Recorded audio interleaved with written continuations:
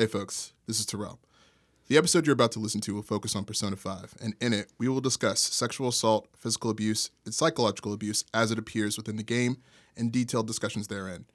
If those are things that are triggering or otherwise discomforting for you, we advise you to take discretion before choosing to listen. Separately, a piece that we will discuss within the text, The Predator and the Jokester by Lauren Berlant, has a particular critical take concerning sexual assault and various protests within the Me Too movement.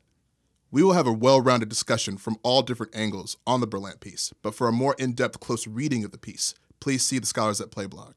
Thank you.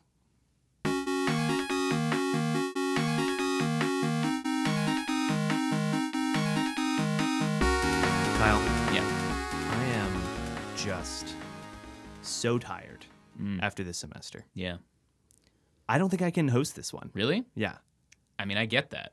Now, You look terrible. I feel terrible, but mostly I look terrible. Yeah. Yeah. Now, you've already done one, right? Yeah, it was a really good episode. How are of course. How are you feeling? Do you think you could take this one? I'm kind of tired too. I mean, you can see me. I'm basically a zombie. Yeah, A new challenger emerges! Oh my God, Terrell, can you take this one? Ding, ding! I Choose think your that's a fighter. yes. Terrell selected.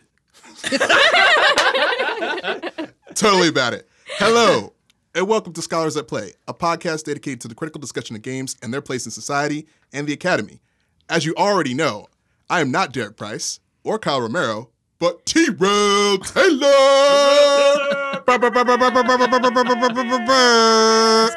Today I am joined by Derek Price, Hi, how's it going? Kyle Romero, Hello. and back by popular demand, Sabine Ahmed. Hey, everybody. The First teleprompter return. says I need to say Grüezi. Beautiful. So there you go. Yeah, For there's all our Swiss German listeners. There's a lot of not following the podcast notes because you'll note after it says Derek Price's name, it says everybody booze. Boo. Yeah, but no one did that.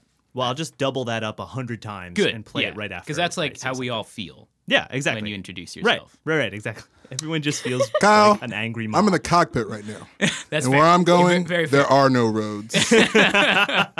Fair. What are we doing today, Terrell? Today we'll be focused on the game Persona 5. We'll also have a discussion about some essays from Susan Sontag, mostly from her book Against Interpretation, thinking about form, content, interpretation, appearance, art, and theory. And yes, it will be a very quote-unquote campy discussion. However, we will be addressing some very serious issues of sexual assault and abuse and harassment as they pertain to Persona 5 and how we deal with seriousness within that. To that end, we'll also be looking at a piece from Lauren Berlant called The Predator and the Jokester. You can find that piece within the edited collection Where Freedom Starts, Sex, Power, and Violence, #MeToo, that was produced in 2018 by the Verso publication. You can get that as a free PDF. This piece is also available on the website New Inquiry as well. Cool. So, Persona 5. Persona 5. What a game. What a game. A game like no other. Because it's called Persona 5. Persona 5 is the sixth game in the Persona series, which goes back to 1996 with the first game, Megami Banroku Persona, or Revelations Persona, and is also related to a much longer running series called Shin Megami Tensei. Persona 5 was initially released in 2016 in Japan. Andrew Goldfarb on IGN has been playing it since then in the original Japanese, so he has played this several times over. There's just some diehard fans out there that have to get it when it immediately comes out.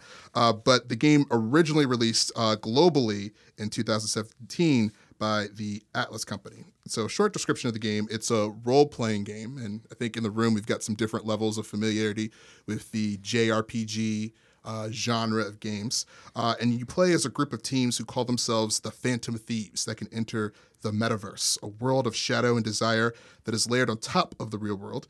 The game is very stylish and includes a lot of, you guessed it, role-playing, with real-world stuff like forming relationships with people, working, shopping, going to school, and other activities of the sort. One thing that's very important to note about this episode in particular, Persona 5 is long. Very long. Very, very, very, very long. And it includes a lot of sort of interplay between different types of gameplay, a lot of things that you have to sort of manage, et cetera, et cetera. We were able to probably each put somewhere close into 10 hours a game and get to the particular section of the game that we're going to talk about. And for those of you playing along at home, get it. Uh, You want to think Nice. probably towards the end of what we call the first palace or the first sort of dungeon of the game. That's Kamoshida's palace. So that's a 13 maybe hour commitment or so. And if you can't get all the way through, there's always watching the sort of videos and see that sort of thing as well. Yeah. And I think the game is expansive. Like there's so much stuff. There's so many characters. There's a lot of issues that we're going to sort of maybe sidebar and just say like, hey, we didn't get to that. We can't really touch on it that much. But we did do a little research. We checked out some stuff that happens later in the game as it's relevant to our discussion. Right. Another piece of research that I did through the IGN wiki. It's interesting that a game this big doesn't have a print strategy guide. I think there's one that's available for purchase on Amazon that's like a PDF or an ebook. It has not the greatest ratings, but the online sort of way of accessing sort of walkthroughs is actually the best way to go for this. And the most recommendations with that even say that to really get through the game requires several playthroughs, so using the New Game Plus option. So this is a big commitment, and it will keep you busy for a very long time. So But it's pretty rewarding so Yeah, far. I'd say Like so. I'll put my cards on the table. I was probably the least familiar with JRPGs. It's Sure. just a genre that, for no particular reason, has just never been my thing. And so this was something that was kind of really my first JRPG I ever played. And it's amazing and fascinating. And something I wanted to bring up about the game, for those eagle-eyed listeners, eagle-eared listeners, hawk-eared listeners. Yeah, beautiful. You remember we talked a teeny bit about Persona 5 in our Game of the Year episode, and this game did win, in fact, a lot of awards at IGN and Kotaku. And a lot of people were talking about how this is the 6th game in the Persona series, but the first one to get major traction in the United States. You Right. know, like I think it's sold millions of copies at this point. And so I'm not entirely sure why. I'm sure has something to do with marketing, with like the strategy that they brought it in with, but it is important to know that this game has gotten a huge amount of release and support in the United States as well as Japan, which is different from the previous Persona Right. titles. Absolutely. And considering that this is a game that's only available for the PlayStation 5, I think it might also be available for PC, but it's not available for the Xbox. And there's even been some consideration, because I think they sent out a poll in early February about other ways that fans of the game would like to play it. So I could very well see this being a game that would take off very well on something like the Switch, Give me especially it given on the different Switch. levels. Yes, I Give would this love. to me on Switch. Desperately need it, just with all the hours, like Yeah. downtime, being Yeah. on the plane. Definitely. This would be the ways to perfect like experience it. travel game. I would love it. And just to sort of touch base real quick, because many of you will probably have heard the sort of disclaimer that we had prior to the episode about some of the heavy themes going on there. The thematic focus for this, the person in the cockpit kind of put the whole thing together and sort of laid the trajectory for us. Really thinking about the way that this game, whether intentionally or not, managed to sort of arrive quite on time in terms of the Me Too movement. Given that it was a 2017 release, and then that sort of other things going on in the atmosphere. Despite the fact that it was originally released in 2016, the way that it happens to have that sort of global release along with the sort of global movement, and thinking about how these things are, even without having been situated together, are in conversation and what it is that we as players and others do with it. And besides intentionality, the success of what they're trying to do, that's going to be a big part of this discussion, whether they succeed in bringing awareness to these social issues, whether they fail, and in what ways do they do both? Yeah, absolutely, for sure. Let's tell the people what this dang game is. Yeah.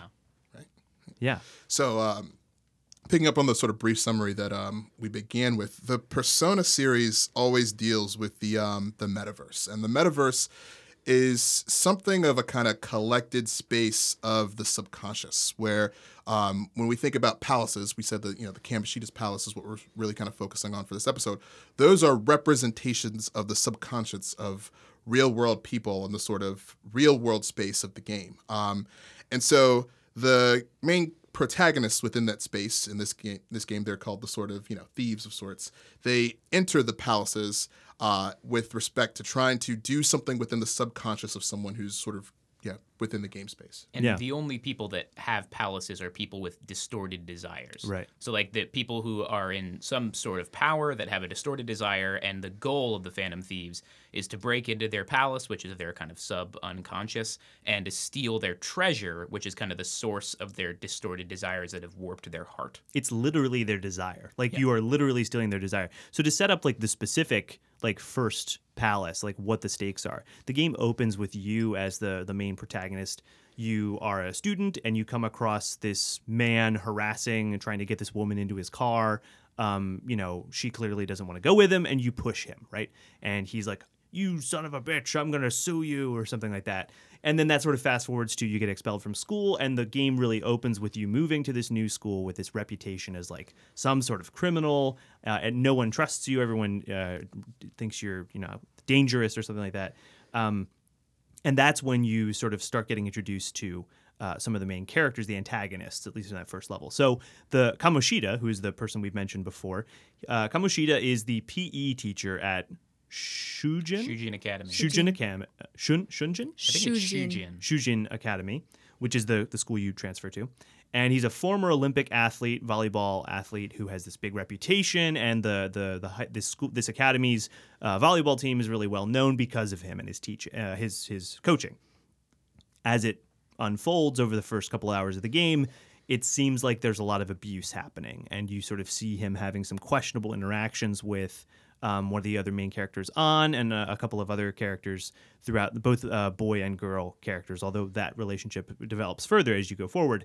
And that's when you discover this metaverse, and you have these powers to have these personas. And personas, the metaverse comes to your main character, who you name, so there's no name for them. But he was Rutabaga in the Rutabaga was the name that I gave him. I don't know.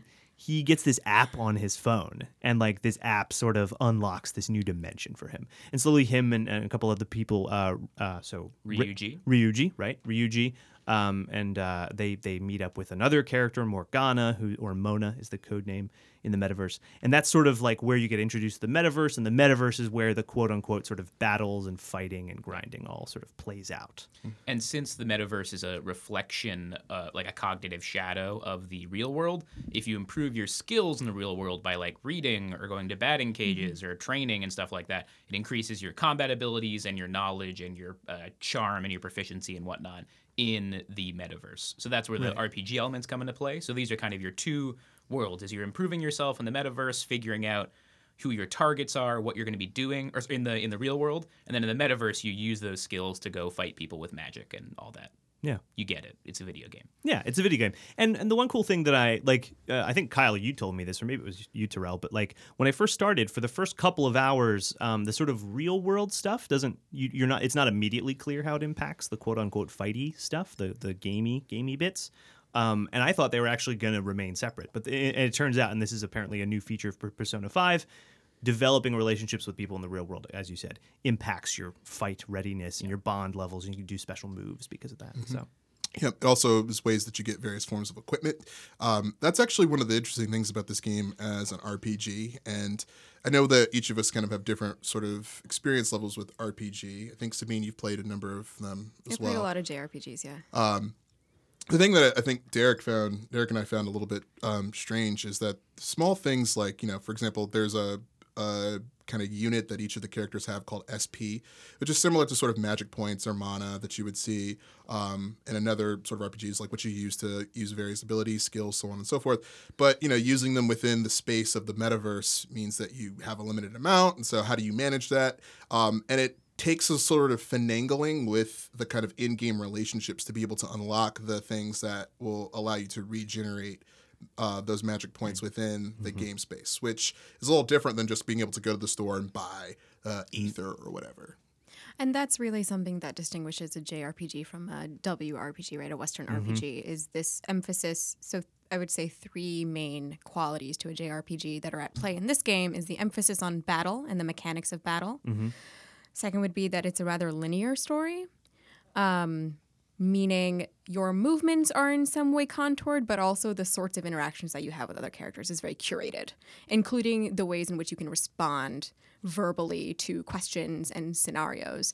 And three would be the emphasis on the actual characters, right? So the personalities of your teammates is integral to both their persona, your interactions with them, and the way in which they do battle. Everything is very interconnected. But those are the three things. And anybody who's played Chrono Trigger or anything from the Final Fantasy series is familiar with this. But unlike, Skyrim or any other sort of large world sandbox WRPG, it's not the world is small, right? Right. It's very structured. It's a Yeah. very structured game. Character creation is very tailored. You're handed characters with archetypes and even battle roles to a certain degree rather Yes. than creating them. Yeah. And it feels like there's a density to a lot of the spaces that you go to. They're very small, but they're dense. There's like lots of It's very layered, yeah. art assets and things you can do in one small space. So There's good utilization of tropes, which we'll talk about later in this Right. conversation. For but sure. Yeah. So it's probably good if we just touch base thinking about our sort of experiences with the game individually. So Derek, your experiences with Persona 5. yeah, thanks. So I think this game is really fascinating in a lot of different ways. I think it has a really cool visual style that's like really obvious. It's got all of the like the UI design and the design of like a lot of those things that you would think, oh, you just put a text box in there. It skews the line on that. And like all of these skewed lines visually create a lot of movement even when there isn't. I think it makes it visually interesting. I really like how it sort of has this inter or transmedial qualities. It's clearly drawing from anime, and it literally has anime scenes in it, like literal drawn out scenes that are interspersed throughout the game. It's drawing on the language of film. When there's sort of like a flashback, you have this sense that like the film ribbon is slowing down and the scene, like the scenes are becoming blocked out or something like that. It really like leans into other genre expectations. It's got great music, great soundtrack that has this really evocative like synth moog stuff, and it creates really great moods throughout the game. Like there's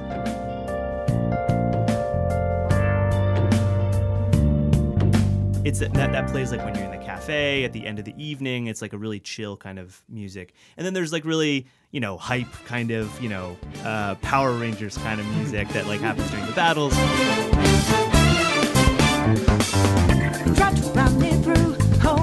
And I think all of those elements sort of combine in really interesting ways. I think this is something more for Sontag, this question of the real versus the metaverse and the cognitive world versus the real world. But I don't know. I found it like refreshing in a certain way, and it might be because of the things, Sabine, that you mentioned. Because as a person with limited JRPG experience, I think Final Fantasy is pretty much all I've really played. The ways they characterize the way the characters' traits sort of can be seen throughout various levels of the game of mechanical ways and through combat and through interactions. And they're tropey too, right? It's really, the whole game is sort of overblown and stylistic, but I found something kind of charming about that. So I'll stop there.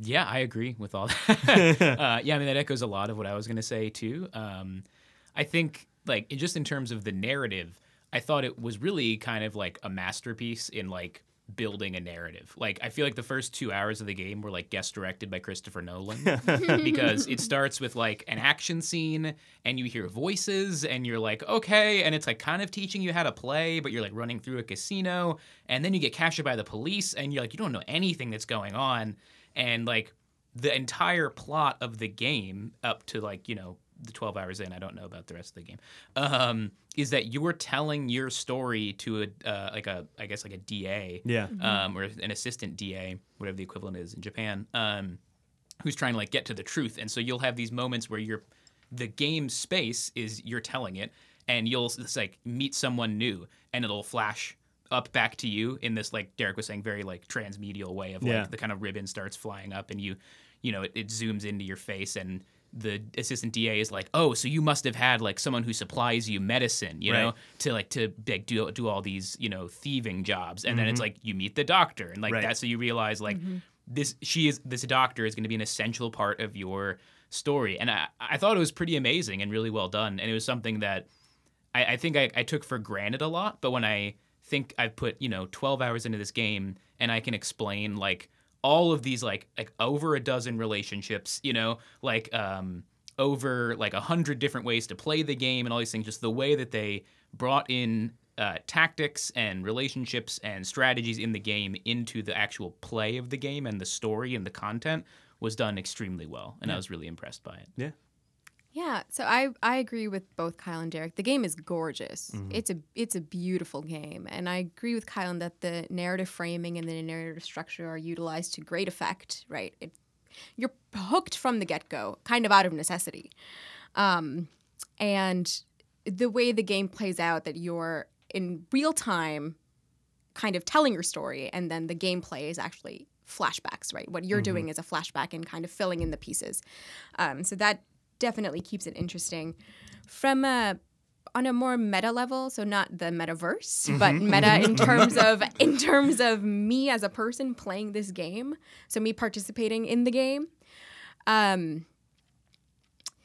think to me, it was very clear who the game was tailored for, who made it, and what the purpose of the game was. So I was told that this was one of the highest rated games of 2017. I hadn't played it until this last week.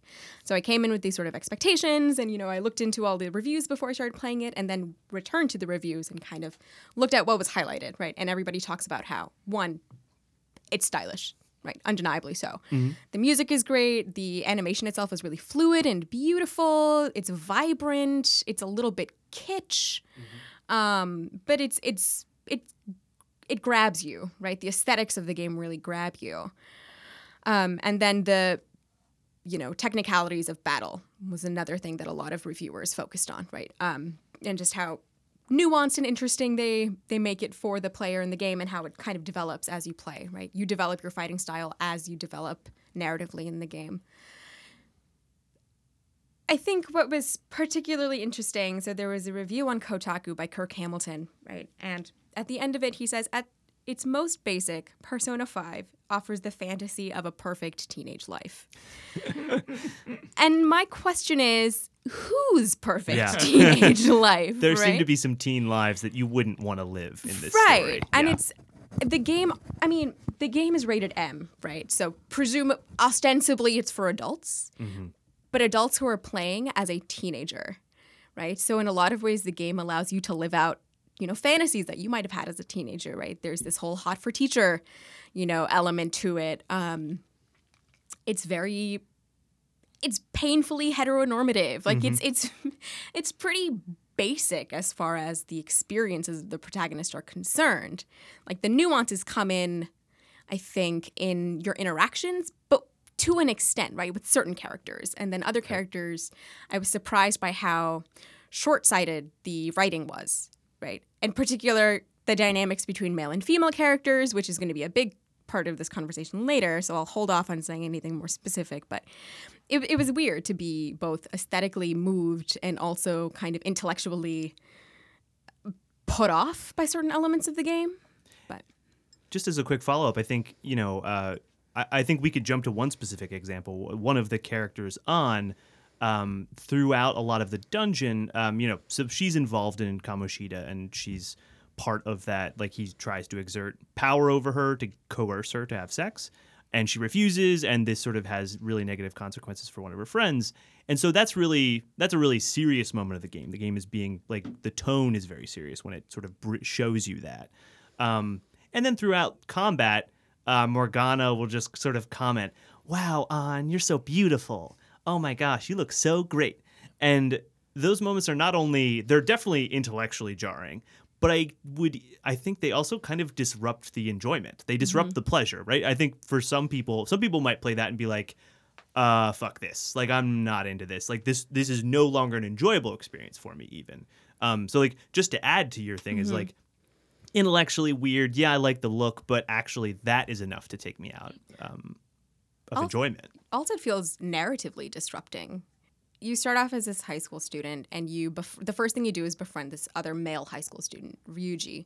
And he, like you, has a criminal past or a criminal record. So you're both these outcasts in this high school. Everybody's kind of wary of you. And Ryuji enters the metaverse with you, right? And neither of these characters know what's going on. Rutabaga? I'm just going to call the protagonist. I love it. Okay, great. I think it's great. Yeah, so Rutabaga and Ryuji enter the metaverse, which is this it's a palace, but it's dark. Think Bowser's Castle, right? Yeah. It's not Cinderella's castle, it's Bowser's Castle. It's dark. It's most of it takes place in the dungeon, which is aesthetically really cool and also disturbing. Yes. But you and Ryuji kind of serves as your foil, or your, I guess, dialectical. Your dialectical buddy. Your dialectical buddy. Yeah, you work through what's going on in dialogue with Ryuji. So that's a really clever way to kind of get the game laid out, I think, in terms of a structural on a structural level. But and then on, you meet in one of your classes in the actual school, right? So in the real world, not the metaverse. And she's quiet. She's, very pretty. She has this very long flowing hair, very stereotypically feminine, right? She's hyper feminized. And you meet her in a classroom and you overhear a student saying, oh, well, I think she's dating Kamoshida. So it's never made explicit what the relationship between her and the PE coach is, but it's not a normal mentor-mentee relationship. Mm-hmm.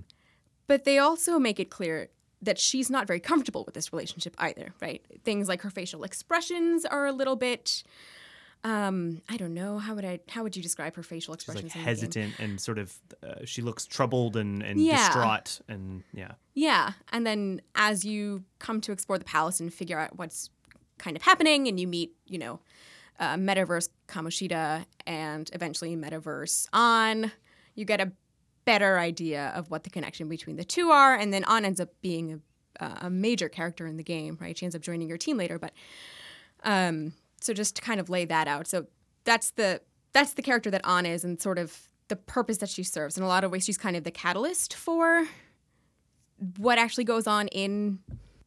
She kind of allows the narrative to move into this discussion of abuse, right? And abuse of power, physical abuse, sexual abuse, etc. Mm-hmm. Yeah. Just a quick note on something I love in the game, and also I think is reflective more upon the genre of anime is so you're walking to school when you first meet An, mm-hmm. right? And you're kind of a dark-haired guy with glasses, and you're walking by literal faceless people, mm-hmm. and then a blonde woman with a highly stylized face comes in and is like, oh, I'm just here. And I'm like, I wonder if she's going to be a major character in this, Or when you first meet Ryuji, it's again faceless people, the same dark hair, both genders, same outfits. And then you see a dude wearing a graphic tee with blonde spiky hair. And I'm like... And is never standing up straight. Yeah, right. He's always got the long knees. Yes. Well, is that... Okay, sorry, this is maybe too specific. No. I think Kamoshida broke his leg. He did. Right? Oh, and is that why he's bow-legged? Yes. That makes sense. That's why he can't do track anymore. That makes sense. So Ryuji has a criminal record. Prior to this criminal record, Ryuji was the star athlete on the track team. Mm-hmm. And he harbors a great hatred of and grudge toward Kamoshida. You don't really quite get explicitly why the grudge exists. At the beginning. Yeah. At the beginning, right, mm-hmm. initially. Over time, the relationship becomes a lot more clear because Kamoshida was, at some point, coach of the track team, and now there is no more track team. Yeah. Right. So he's...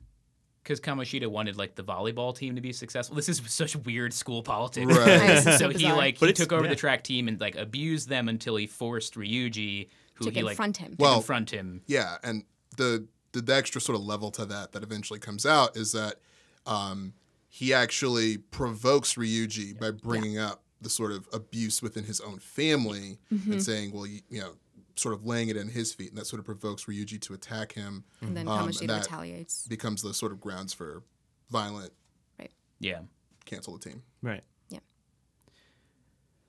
This is a dark game, guys. Yeah. We've gone to I feel like we already.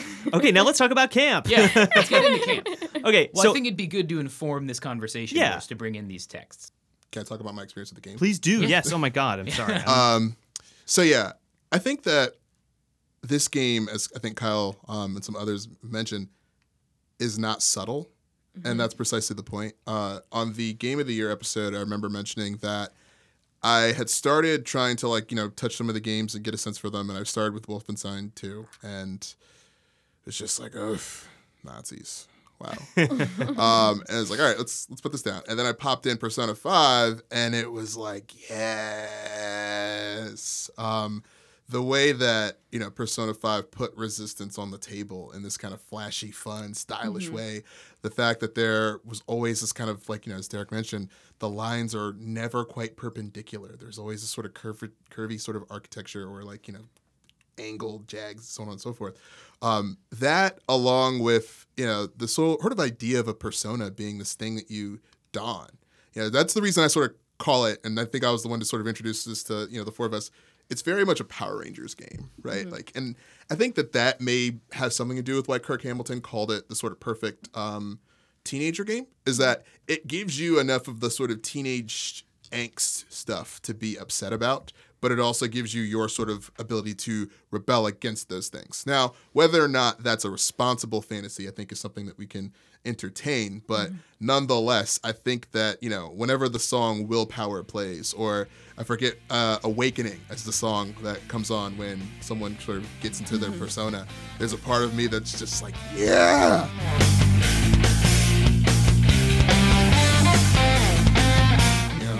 Same thing when they play those first opening riffs to the Power Rangers theme. So, yeah. That's the kind of thing that I think it connected to and spoke to me. And I think that might actually be a really great thing to carry into our conversations about Sontag, both in terms of her essay against interpretation and her notes on camp. Derek, would you like to take us away? Of course. So I think the first essay against interpretation is a really fascinating one. I think it actually links up with game studies in a really interesting way. So Sontag wrote against interpretation in 1966, I think. That's what I have written here. Yeah, 1966. And she's clearly writing in a milieu of criticism that at least she perceives as like really heavily focused on content and sort of symbolic reading. So for those of you who are not maybe in doing the nuances of grad school stuff and literature programs specifically, there was a long tradition in literary studies of sort of reading texts to sort of see what they meant beneath the surface, or revealing their secret meanings. And not only, but like also like art. I mean, you could say it's text too, right? But like, so she was like an art critic and like a literary critic, and so film critic. Yeah, so she talks about all that in the piece. Exactly. And so like, you could do a Marxist critique where and this is things we've done in this podcast, right? Like we have like looked to see how this particular thing symbolizes a relationship between the working class and the capitalist like class. What does it mean? Like right, like, exactly. This is what it is, but what does it mean? Exactly. Right. So like, okay, everyone can see that it means this, but what does it actually mean, right? And that's a sort of specialist move that you need specialist codes to really understand. And I think Sontag, when she wrote this, was kind of frustrated with that. And she sees this, but she doesn't, it may be the case that she felt this happening in her own particular time especially, but she really wants to make the case that this is a really long history to this debate, to this idea of representation and like reading things symbolically and interpreting things. So she takes it all back to ancient Greece, with she doesn't cite Plato directly, but Plato's clearly the person in the background here. So Plato writes all sorts of dialogues featuring Socrates, and he has a lot of stuff, like especially in the Republic, where like we're gonna ban the poets from society because they don't know how things are. They just know how to make appearances. They just know how to like imitate real life, and that's a shadow of truth. That's not real reality, and reality's better because that's more important. And like these poets are just going to lead us astray, right? They deal in mere representation. And I think that, she sees this is basically a moment where art and the poets have to defend themselves against the theory. She calls them art theorists, but I think, philosophers or critics or, whatever word you want to use there is sort of fits.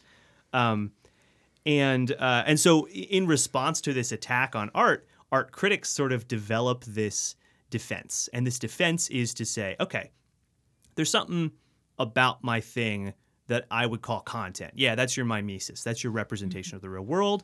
But there's also form, right? There's also the sort of way I'm presenting this stuff, right? There's also things like style or a certain, artistic character or something. There are many different categories about this, but the form and content sort of arise as a sort of bifurcation because they need to answer this philosopher's critique of art.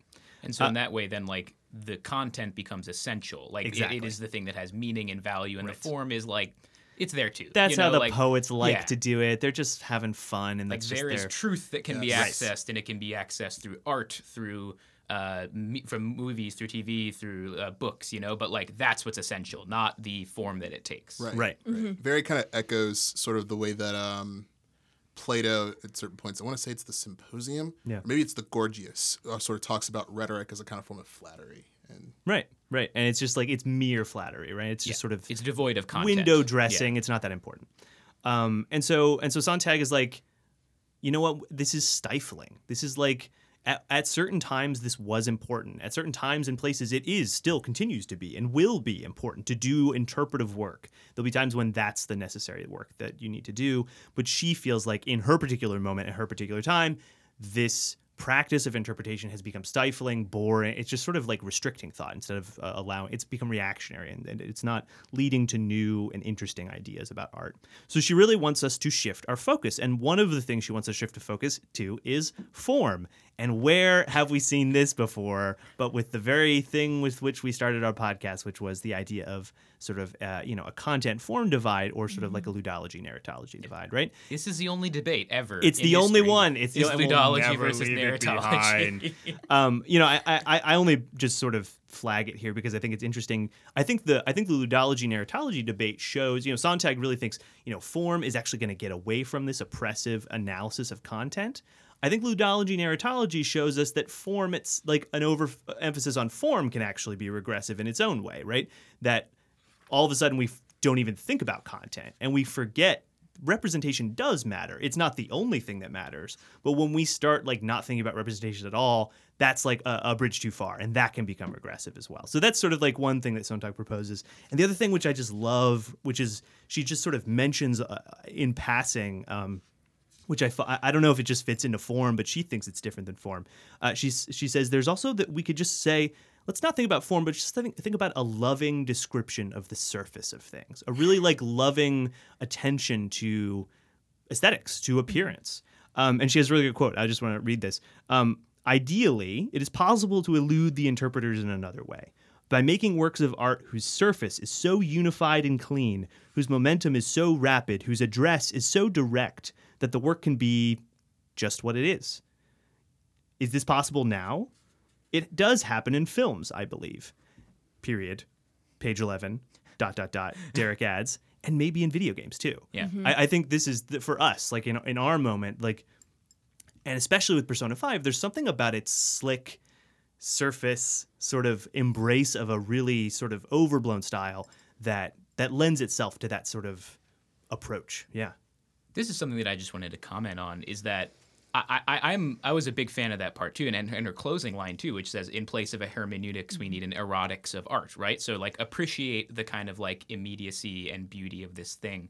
And I think if you're a critic, that's super good and like something that should be kept in mind. But what I was curious about was like there are technical skills you need to make that, right? So like a filmmaker, a video game producer, you can't just tell them like, make something beautiful, right? Like the creators of Persona 5 had to be like, what tells people's brains that like something is smooth and cool? Yeah. What tells people that this is an impressive, beautiful thing, And it just seemed like a kind of disconnect with me for Sontag, is that she didn't really bring up like the creative elements of it, just the appreciative elements, which makes sense because she's a critic. Right, But exactly. I think that's why she says an erotics of art. She does not go to something like the sublime. She does not go to the beautiful. She does not go to anything. In fact, I think the erotics does something to ground it in a kind of weird thing that we're almost not comfortable with, to talk about what we're erotically engaged or attracted to.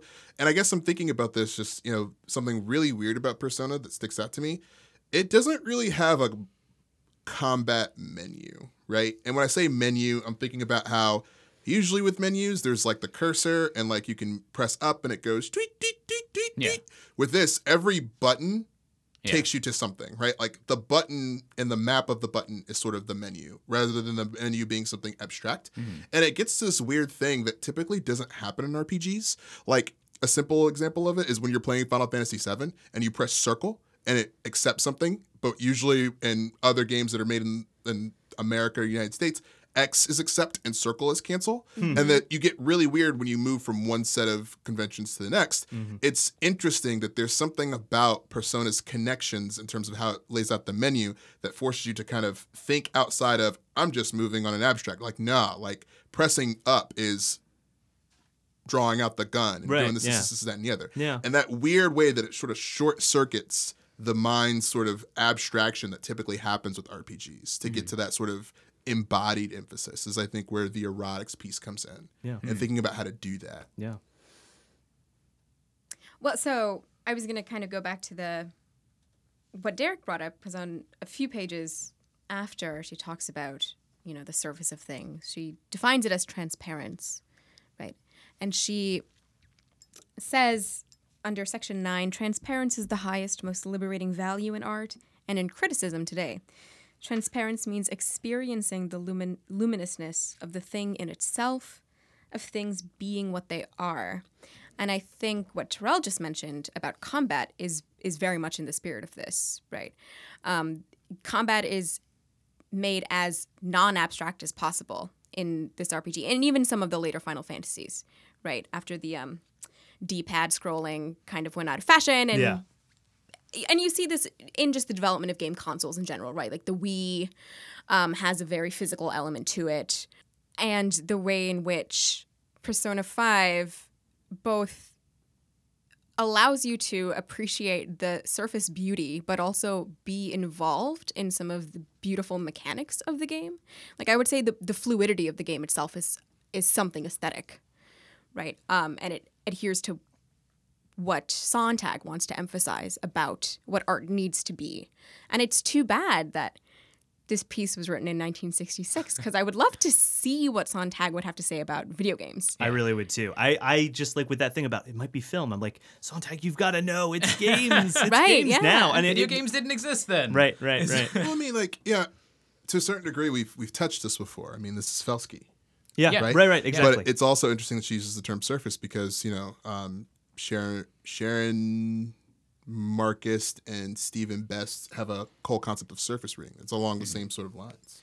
So Yeah, I was going to bring up Felsky too. It was in our nostalgia and the limits of criticality episode on Yeah. Breath of the Wild. I think Felsky, it's clearly building off of Sontag, right? Yep. I think she even mentions Sontag I think in she the does too. piece, right? Yeah. But the thing I always liked about Felsky was she said, it was Rita Felsky, right? Yeah, Yes. Rita Felsky said that we should be open to like a number of responses to something, right? So Sontag says like, let's appreciate its surface, but Felsky says like, if it makes you feel happy, like loved, if it makes you feel nostalgic, sad, emotional, like just like let that be, like experience those emotions. And I think that is a little more expansive than what Sontag is saying here about aesthetics and the erotics of art as something that awakens a stylish. how do bodies move across a surface? Yeah. Right. I feel Right. like that's where I think erotics is gesturing towards. I certainly don't think she develops it necessarily. Yeah. But Yeah.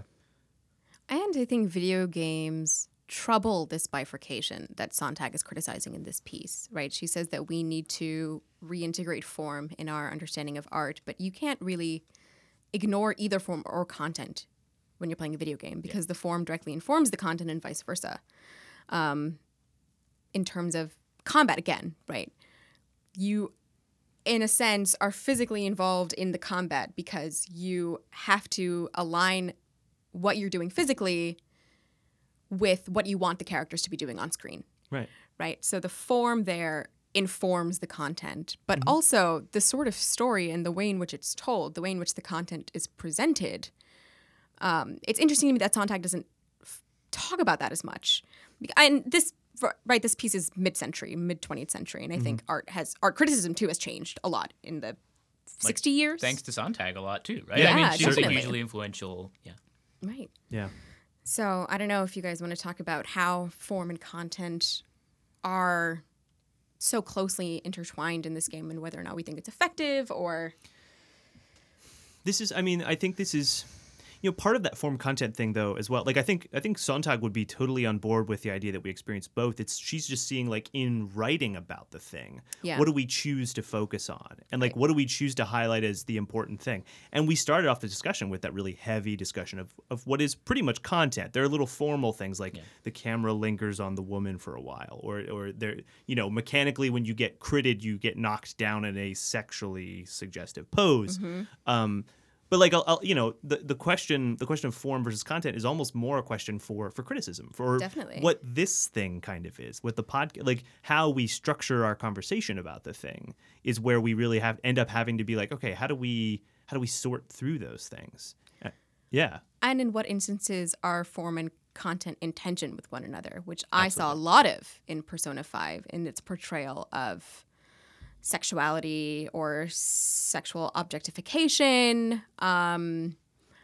and we can get to sort of the mechanics of how the game addresses those visually versus in terms of dialogue, the more explicit sort of descriptions of what's happening in the dungeon, right? As you're walking through the dungeon, you see people behind bars and you realize that they're slaves, and then you realize that they're wearing students' outfits, and you realize, oh, they look like students, so the students are the slaves, and it's very overt, right? But less, I guess, much more subtle, and in a way a bit more insidious, I think, is the way in which certain things in the game are presented that seem to clash with this very anti-sexual harassment message that comes through at the beginning, right? The overt vision or presentation of this sexual predator and sexual and physical abuser versus how you as how Rutabaga is able to form relationships with other characters in the game, right? What's available, what's not. And right. What are you allowed to say? What aren't you allowed to say? How does the linear quality of the plot work against what the game is trying to do in certain ways? Yeah. How the form of the game sometimes works against what it's trying to do. Yeah. I been thinking about this idea, and I think we all have, of ludonarrative dissonance for some time. I think that's kind of what we're talking about here, maybe to a certain degree. And in a different context, I think thinking about dissonance of framing, I think, is the way that different discourses might take it up. So film can do a similar thing. Something that came to my attention through a YouTube channel that I've been watching lately.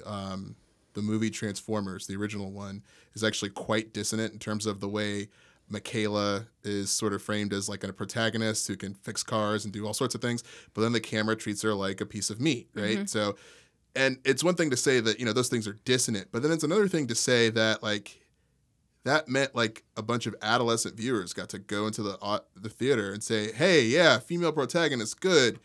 I still get to look at her and say how hot she is, right? And that those moments of dissonance always, I think, end up kind of hitting each other, not to become dissonant, but to create certain types of spectatorship in a way that ultimately becomes consistent. Celebrate the female protagonist. More women in film. Yeah. Now the boys are crying out, like, more Michaelas. Are you calling Michael Bay a proto-feminist? He's truly a visionary. I think Michael Bay is and Persona to a certain degree is why we got to be careful with what we want to give the feminist seal of approval to, or we got to be careful for trying to look at media and say, feminism, right? Rather than thinking gender, how is it operating and to what end? Yeah. So Michael Bay is a person who plays around with gender. Like, I'd agree with that in his movies. Like You say play. Yeah, I mean, play is a tricky word given some of our other texts. Actually. Is interested in like certain gender tropes and uses them to, along with explosions, bring people into movies. Yes. Who isn't? Yeah. Right. Maybe that play thing is a good transition for Berlant. Okay. Yeah. Lauren Berlant, The Predator, and The Jokester. This is our third piece, and I think is somewhat definitely connected with a number of things that we've already talked about. Up front, this piece is slippery. It's hard to get your hands on it. I want to say that, interestingly enough, and it just occurred to me how useful it is to put Berlant and Sontag together.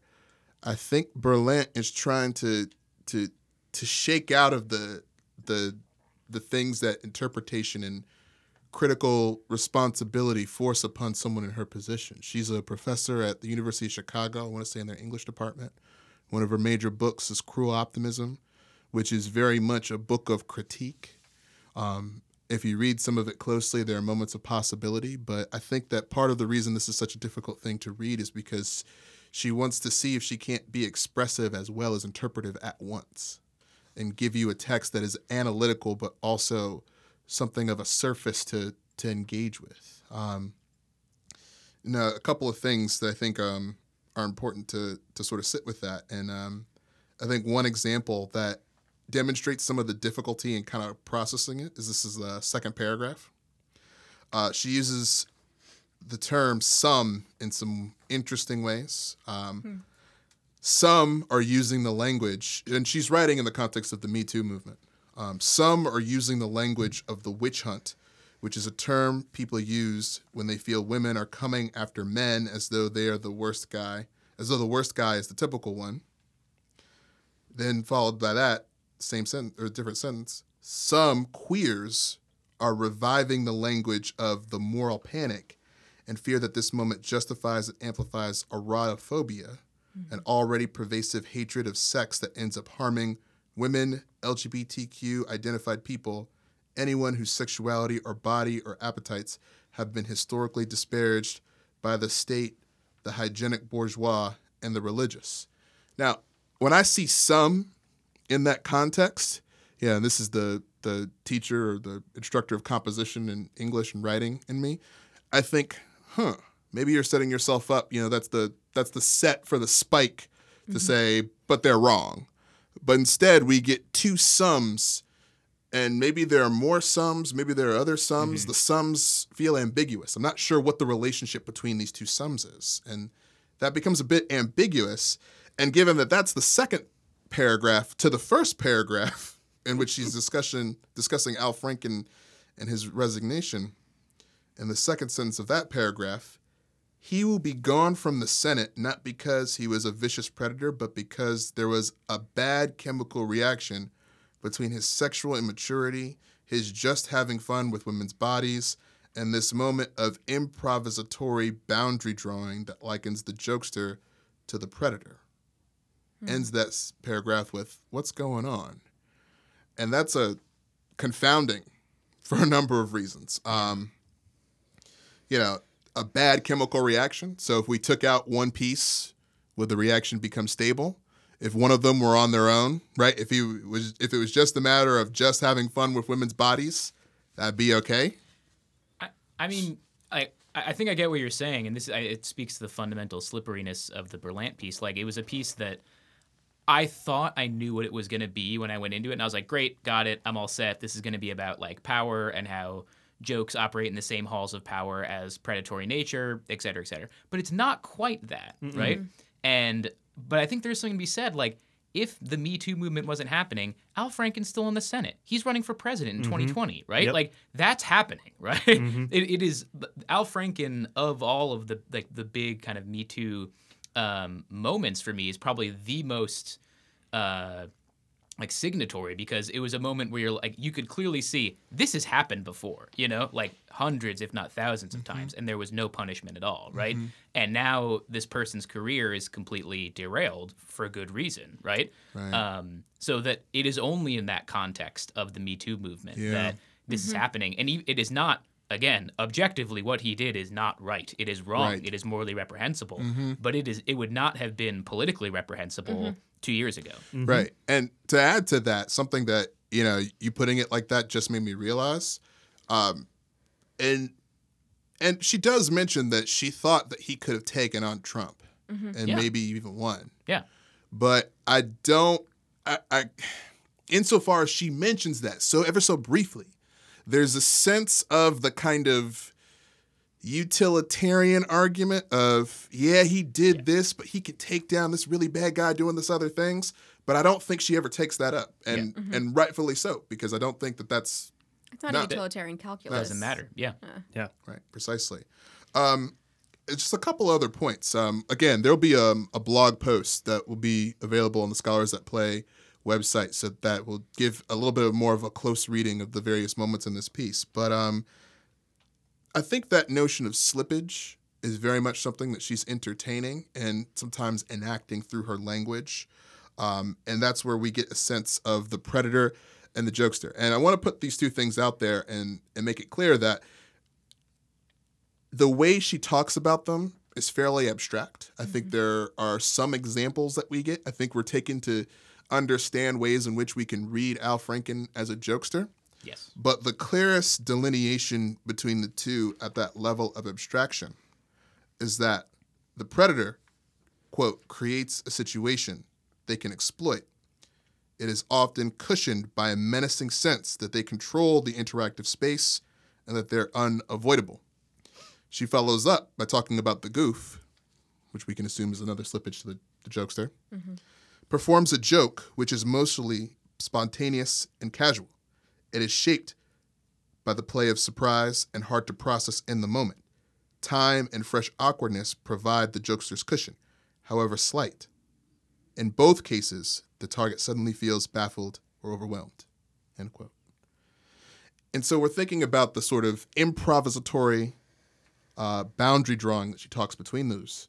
And to what degree can she talk about that without sort of influencing it?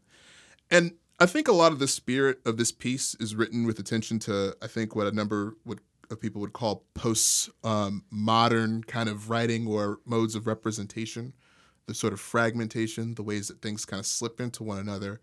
But I just want to put out there that one of the things that she does that's really important and I think is always a critical piece to any informed use of postmodernism is that she puts the stakes out there, which is the body, often a marginalized body, suffering, trying to wrestle with this, which is her own account of someone who experienced sexual assault and trying to come to terms with it. And I could read a short passage from that, I think, would give you a sense.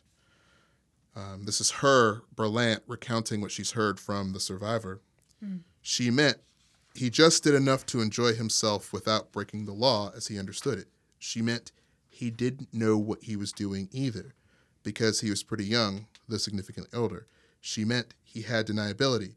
She meant not much happened. He toyed. And the line that she sort of uses to sort of introduce the whole thing is the survivor saying, he toyed with my body. And this idea of toying as a thing that we would assume is something a jokester does. But in this case, how can we delineate that from the predator?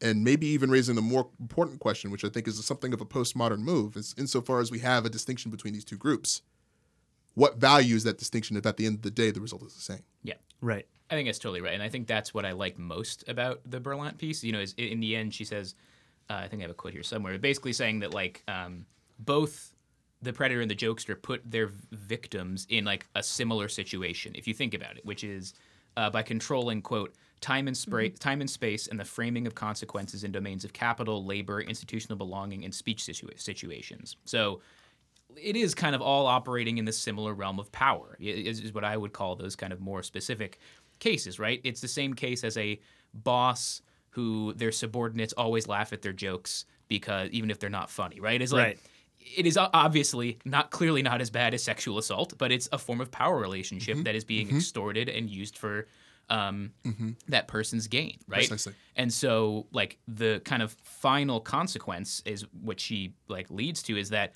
we shouldn't be talking about these like kind of things, different categories. What we should be focused on is breaking down the kind of power relationships that suffuse and that suffuse all of these interactions of humans, whether it's boss to employee, man to woman, CEO to employee, right? I said that twice. Any kind of power relationship, whether it's economic, social, cultural, religious. Yeah. Right.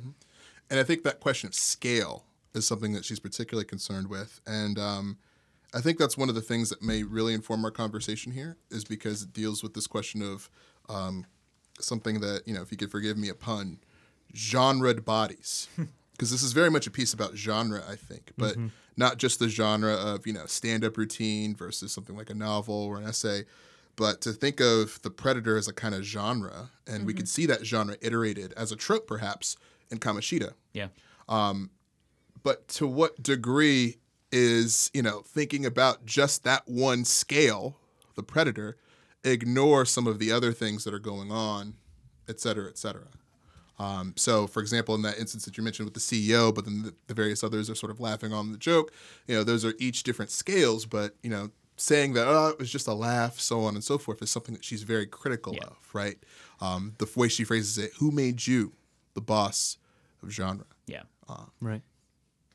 So I'm going to bring this back to Personify for a moment, and then we can return to the Berlant piece because there's so much more to it. But like you were saying, Kyle, the power differential allows or awards privileges to the person who is in the higher position of power, right? So CEO to employee, but even on a softer level, teacher to student, right?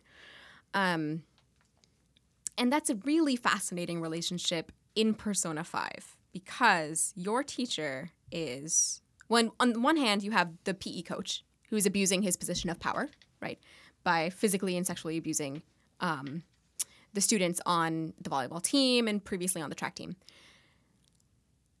But you also have a lot of interaction with a teacher who is portrayed as very pretty and a little bit, tired, a bit frustrated. She's irritated that she's stuck with you, the troubled student. I forget her name. Kawami? Ms. Kawami, I think. I can't remember. Kawakami? Kawakami. Something like right. that. Yeah, that sounds right. I have it somewhere. Anyway, we'll get to it. But as the game progresses, and I didn't get quite this far, right? This is probably in the 60th hour of the game. Your interactions with female characters in the game allow for certain relationships to develop, right? Friendships for sure, but some of these friendships can develop into more romantic or sexual relationships. And one of the people with whom you can have a sexual relationship is your teacher. And she's not the only character in a position of power relative to you, the student, the high school student, the minor, that allows the player to change the power differential, right? So you can act on this teenage fantasy of being with teacher. You can also act on this fantasy of being with your physician or a reporter, a woman in a professional role, right? So in one sense, there is a power differential in which the power asymmetry is very extreme, right? And that would be the case of Kamoshida. And he's very clearly the predator in this game. But then in another case where there's an asymmetry of power that you as the player can overcome in some way, what does that say about how power is operative among different types of genred bodies, right? And in this case, you're a male student. You're a male student, right? I'm trying to find... You can have any name, but you only have one body. Yeah. Right. Yeah. There's a great article in Kotaku by Luke Plunkett, and it's titled Persona 5 Sexual Relationships Can Get Complicated. No kidding, Luke. He says, I'm going to read a little bit of what he says. You ever wonder why games have those "this is a work of fiction" disclaimer? Here's the reason. Because this game, by not being real, lets you have sex with not one, but 3 women in circumstances which would normally be frowned upon at best, but which within the confines of this game are considered entirely possible. These aren't meant to be real, believable characters. They're avatars, gatekeepers to more powerful abilities and perks, with their roles and personalities designed with one thing in mind. You might be playing as a kid, but not many kids play Persona. Some characters of whom are around your age and spend time with you eating ramen and working out and studying. Others, like the ones we're talking about here, and he's talking about the 3 adult relationships that are possible in Persona 5. Others, like the ones we're talking about here, are adults there to exploit dormant teenage fantasies. You can say on the surface that a boy sleeping with his homeroom tutor is wrong, but Hot for Teacher wasn't written in a cultural vacuum. Mm-hmm. In a sense, your character is the one pursuing these reluctant women, taking advantage of their weaknesses, right? So as you pursue these relationships, you find out that these women are not entirely happy. You learn how they're dissatisfied with certain elements of their life, and in a sense, they're portrayed as vulnerable in some way, and you as the character can exploit this vulnerability. And this just would not be the case if you were a female protagonist and your teacher or your tutor was male. It just wouldn't be the case at all. So, yeah, power differentials certainly exist, but positions of power do not necessarily dictate what those power differentials are. Right. And Persona 5 is really fascinating to me in that way because it plays around with a very overt power differential and one which you as a player might not necessarily realize you're engaging in a very distorted sort of way. God, just one real quick thing. I guess I'm just wondering if we can't think about gender as a position or a structure of power. Definitely. And the way in which the game is saying something in those moments about how gender as a structure of power might trump It's a weird thing to use as a verb. Something like, a physician, patient, or professional. teacher-student Right. relationship. But that's Or even age, right, is another structure of power. Right. right. And that's particularly interesting because the game is so focused on sexual harassment, right? Which is in the game it's incredibly gendered, right? Kamoshida's taking advantage of his male and female students, but his male students are being physically abused while his female students are being sexually abused. Right. Why is it not that both the male and female students are being sexually Yeah. abused? Because the entire dynamic of the game, I think, would change. The ways in which you interact with the men versus the women would not be as starkly distinct as they are portrayed. I would say that like there's that one student, the boy with Mishima. the Shy boy. Mishima, or the shy boy. The game one criticism that's been floating around in like articles that were written about this is that in the localization, some word for sexual assault or something, I'm not exactly sure what the Japanese word means, but they rendered it in English as sexual harassment. Yeah. One of the big critiques was it is pretty clear, this author wrote, I think it's from Zam, the Zam piece, that it was rape. And the game is sort of covering over that with sexual harassment. Yeah. And so I would just say that like the game never. I think the game heavily implies rape. That boy character though has some of the same. Again, not to prove that he has also been sexually assaulted like directly, but like he has some of the affectations that I think you see some of the other women characters display. He's sort of like ashamed and has like downcast eyes and looks physically abused as well. So. I don't know what point that really gets us, but if I just to put a topping off on that, maybe it just means that the game is coy and never really comes out to say that directly, and maybe it would. Yeah. So I agree that there's this implication that rape is taking place. I disagree that it's the case for all the female students. In fact, I think the rape occurs once. Right. Yeah, he And it- rapes Shiho. He rapes, Right, who is a friend of An, right, who ends up becoming a protagonist and a playable character. So An has a friend, Shiho, who's on the volleyball team. And at some point in the game, Shiho attempts to commit suicide by jumping off the roof of the school. She survives the suicide attempt, but it's a very jarring moment, right? It's a very dark moment. And I don't think this is the first time Persona has addressed suicide. I think this was a theme in some of the earlier ones. But and one of the earlier ones, it might have been 3. It used to be you unlocked your persona by taking a gun to your head. Ooh, Wow. that is Huh. well. I don't want to talk about how that's problematic. Yeah. in its own set of ways. We don't have but- enough time for that. No, not quite. But and you're right in that the game never comes out and says that it's rape. But in this case, Kamoshida kind of uses that rape as leverage against An, right? So there's a moment where An enters the metaverse along with, Ryuji and Rutabaga.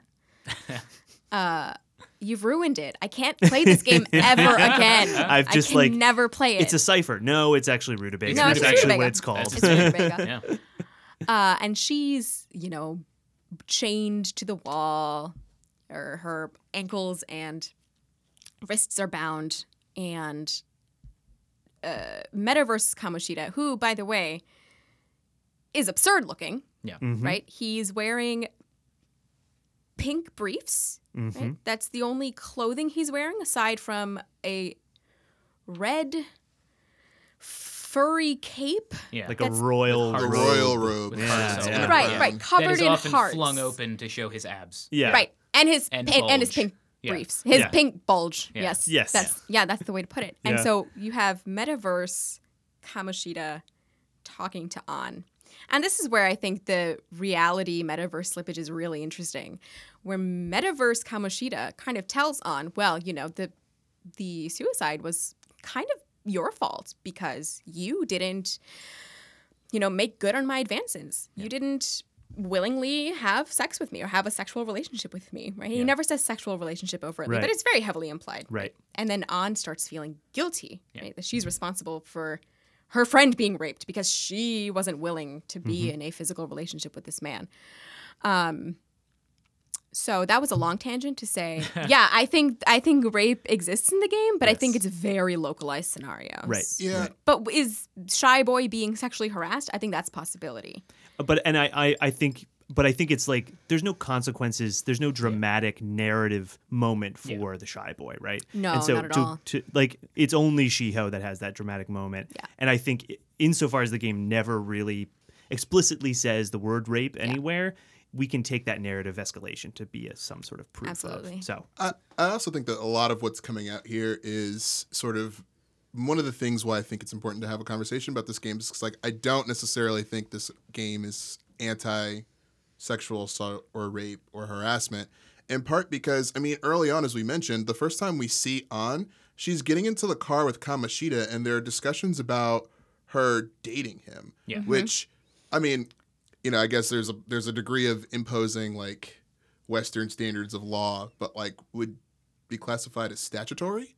And then the questions of consent come out, given the sort of different levels of power. Yeah. But also the very fact that, you know, he's also in these relationships with others, right?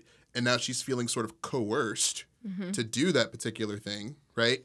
I think the question of consent was all on the table in ways that I think is precisely what Berlant's talking about with respect to scale, right? That trying to move between those things and say, yo, this was this, but this was that. It's like, wow, this complicated the entire field of what we're able to call what. Like hard it's to all see the power, distinctions anymore. it's all Yeah. wrong, right? Yeah. Right. And my favorite part about that scene of her getting into the car is her facial expression as the window's going up. Yeah.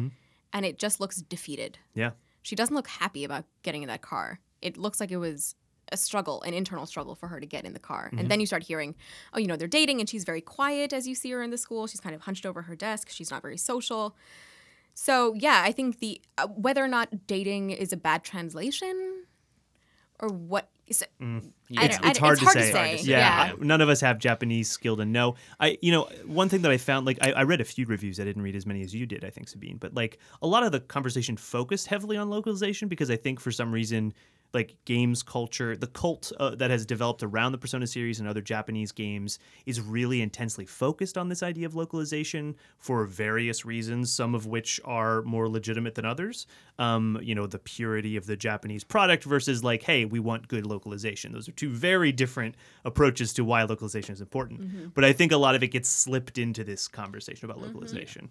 Can I just kind of like an additional point to what you were saying? So, yeah, I agree that the game is very much like anti-sexual abuse, right? And plays out in a very good way. But and bringing this back to the Berlant piece, it kind of echoed some of the things that have been progressing in the Me Too movement that I've noticed in the past kind of maybe 6 to 7 months. Is that so when you finally confront Kamoshida, Shadow Kamoshida, like in the big final battle, right? You stolen his treasure, which is a crown, because he thinks he's like the king of the school, right?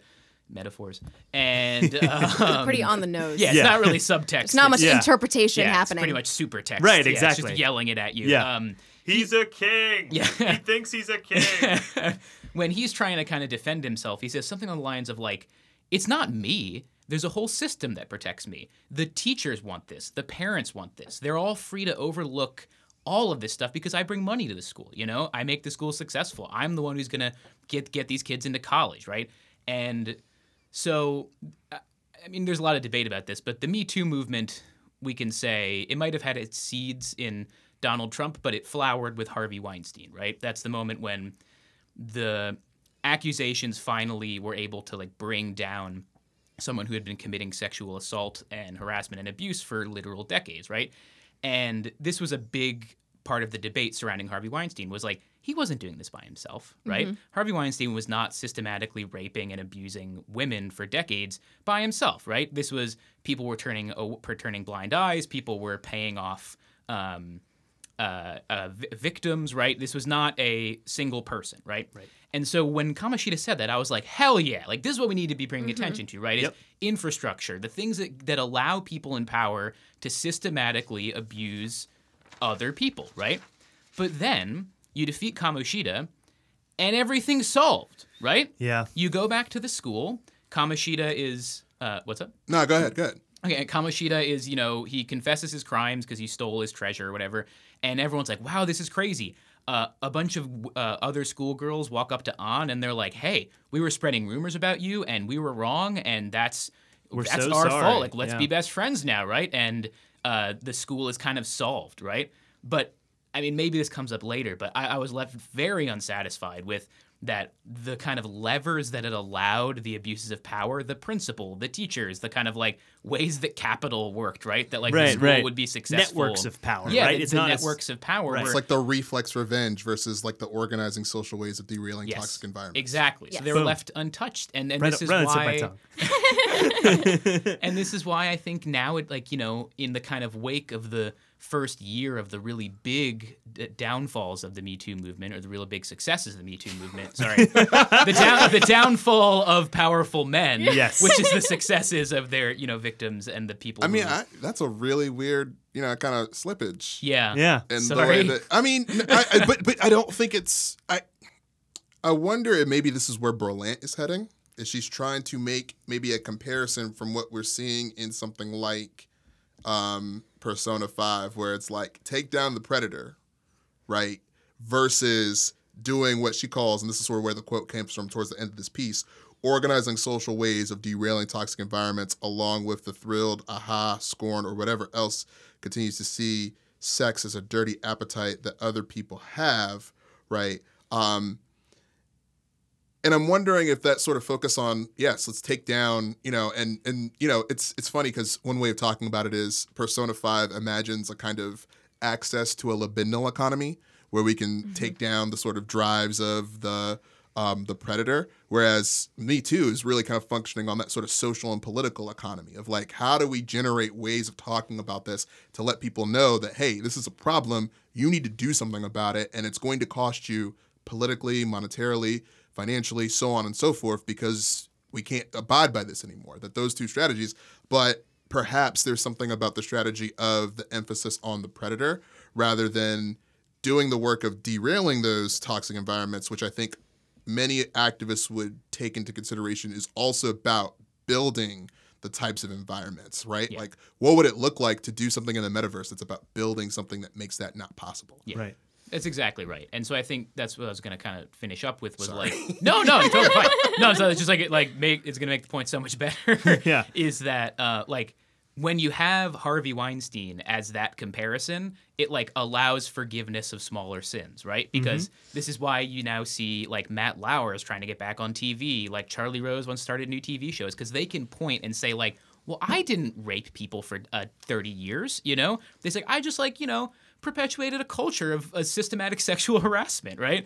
And so what we should be doing and what we should be looking for is those more kind of like systematic ways to break that down, right? So exactly what you're saying, that's a kind of fundamental problem, I think, with the narrative that I've laid out of the Me Too movement is that it has like the archetypal bad guy, the predator, and all these lesser problems are maybe we can forgive them, And we need, I think, and loads of activists are doing this, right?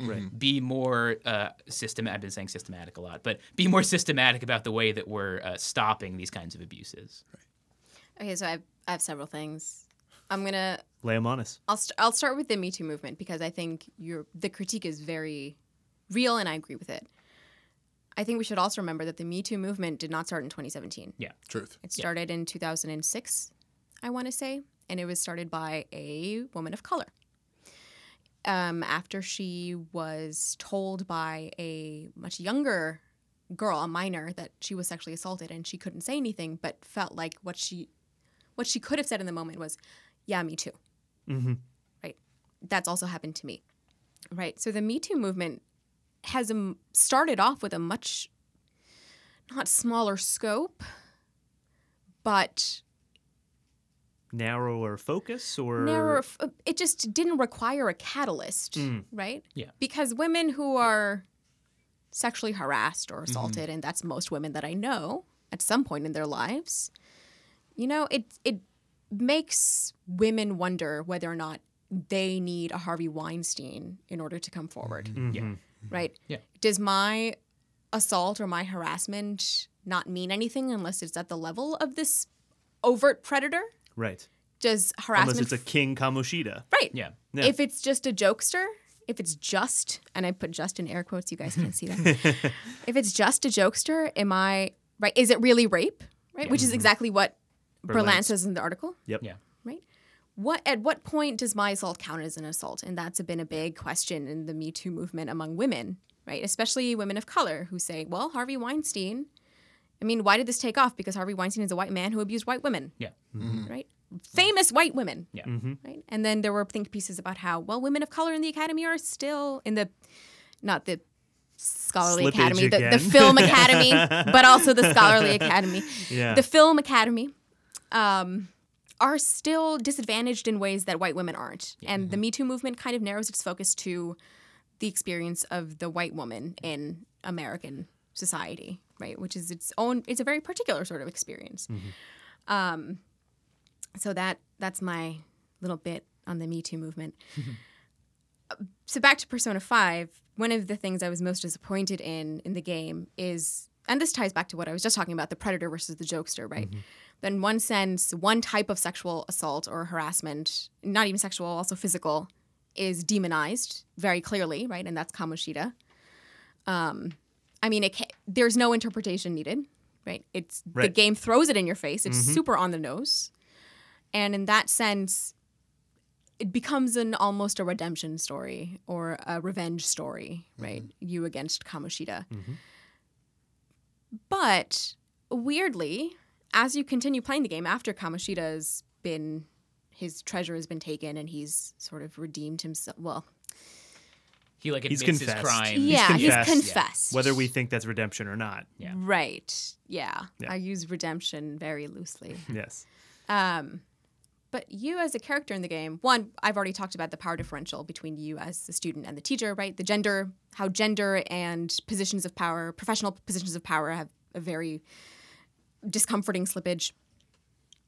But also the character An, who is, like I said earlier, the catalyst for you taking down Kamoshida, continues to be very heavily sexually objectified in the game. Right.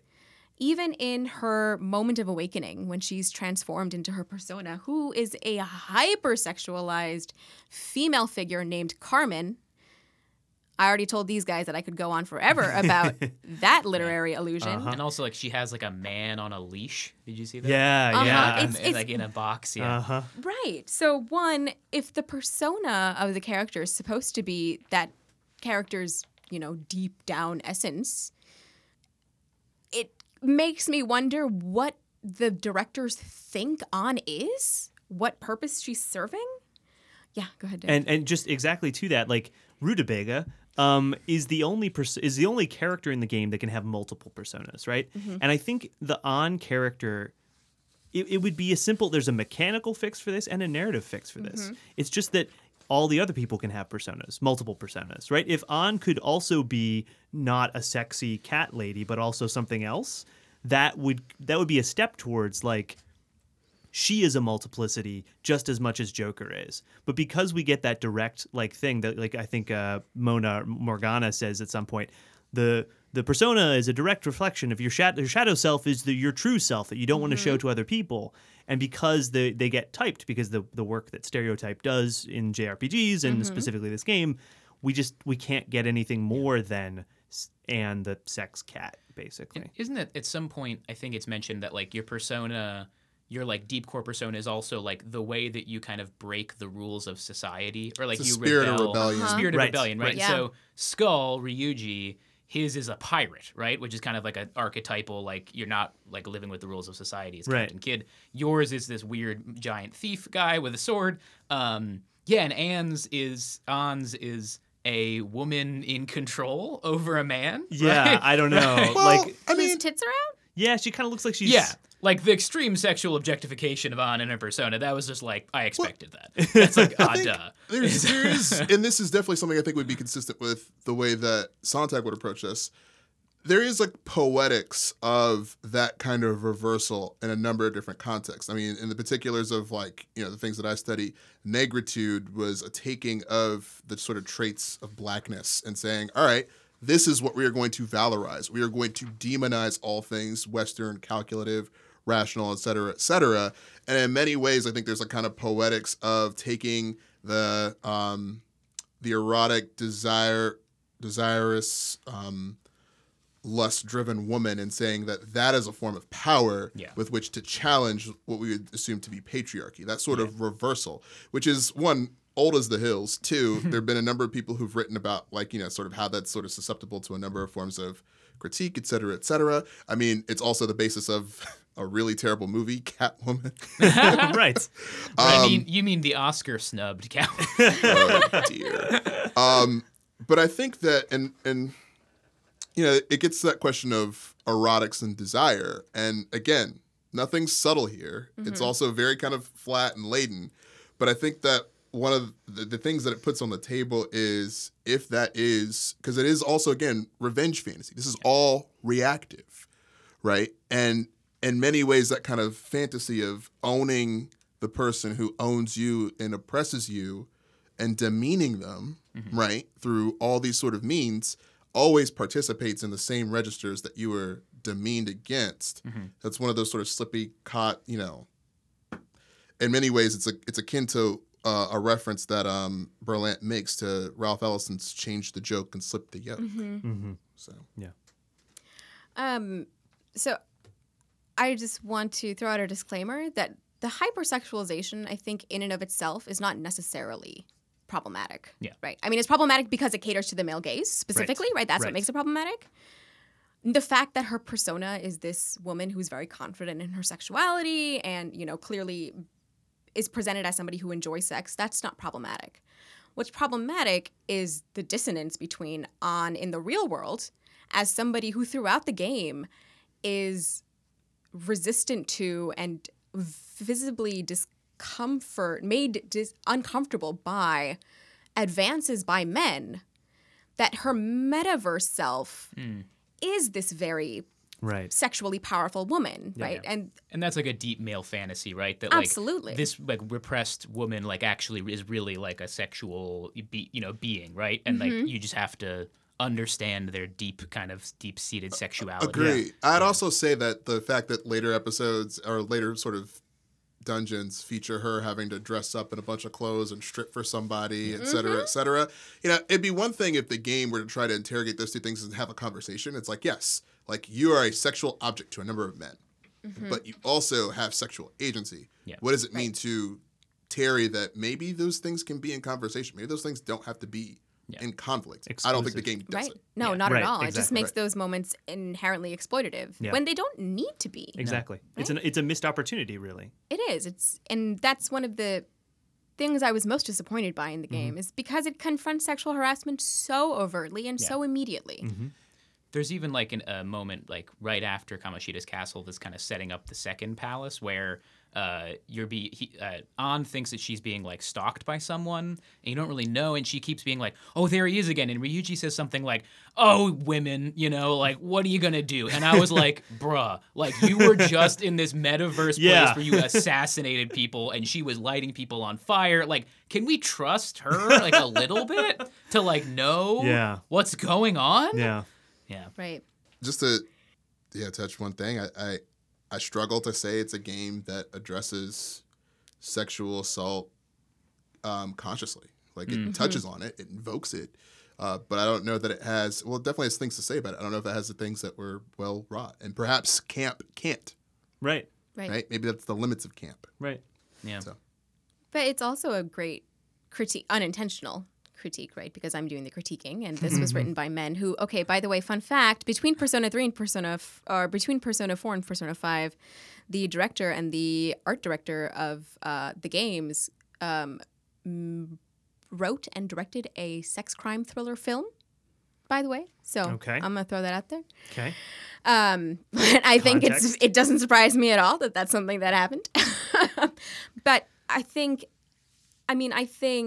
what Persona 5 does with its handling of women and assault and harassment is exactly what Berlant is talking about in her piece, right? We have the predator who's vilified, and then we have a protagonist who's taking advantage of vulnerable women in positions of power, totally immune to, or at least complicit with, the objectification and use of women in his own party for various ends, right? And Ryuji kind of serves as this jokester, bro, sidekick type figure, which is supposed to make us feel okay with him ogling the breasts of the women in his party. It's unclear, right? But so at what point does the jokester become the predator? Right. Right. I think that's what Berlant is getting. One of the many things that Berlant is getting at in her piece, and it's clear that the director and the writer of the game, this all male team, themselves have not realized that there is this slippage. Right. Right. That you don't have to be a predator to be somebody who's sexually harassing women. Right. Right. In fact, it's overt throughout the game. Absolutely. Yeah. And so this shines some light on it, whether intentionally or unintentionally, it shines some light on it. Absolutely. Yeah. All right. Okay. I think that's about That's it, all for me. Yeah. what we've got today. Thank you once again, Sabine, for joining us. Of course. Our was first, wonderful our having you first again. repeat guest. Yeah. Oh my God. Yeah. Yes, that's you. Yeah. Oh my God. Well, I'm a regular now, guys, by the way. Yeah. Is Yeah, it? yeah. So this is a You're just 4-person reg now. podcast. Yeah, exactly. That'd be great. Did you know? Okay. Well, thanks for inviting me. This was Of course. awesome and a Great. really important topic. I'd like to give a special thanks to the Curb Center for Art, Enterprise, and Public Policy at Vanderbilt University for providing support, equipment, space, time, etc., especially Professor Jay Clayton, to the Haystack Program for helping make this project possible, to Visager for the use of their freely available song, The Plateau at Night, our intro and outro song, to our fabulous patron supporters, but especially our distinguished colleague, Carol R., and for those of you who have not joined the Patreon yet, please do so. Consider it like a tip jar. Yeah. So if you like what we're doing, if you want us to keep going, visit patreon.com/scholarsatplay. There are various levels, and some of them will get you a mention, just like Carol R. on the podcast. You also have access to our Discord channel, Yep. where you can talk to the Hang scholars out. themselves. If you have any questions, thoughts, comments, send them to scholarsatplaypodcast@gmail.com, or you can reach us on Twitter at Derek. At digital_Derek. I'm at E_Kyle_Romero. Sabine. I still don't have a Twitter. I've written in the show notes questions for Sabine. Think really, really hard about them, and then sort of send that out into the world energy. Yes. And she'll pick You can those up. also find her She'll get running through the metaverse, and her spirit of rebellion is quite awesome and also terrifying. She might kill you, but that's the risk. So if you have questions, think about them hard, because there might be a very steep price for asking them. You better really want to know. If people actually do have questions for you, could they send them to scholarsatplaypodcast@gmail.com? Absolutely. Yeah. And Yeah. we'll pass them along to Sabine, and she will happily, I imagine, address them. Well, I wouldn't go that far. But I'll address them. They will be addressed. They will be addressed. yes, Yeah. in the passive. You can find me, as usual, at Black Socrates. Thank you all for listening. God bless you. Good night. See you soon. Bye, guys. Bye.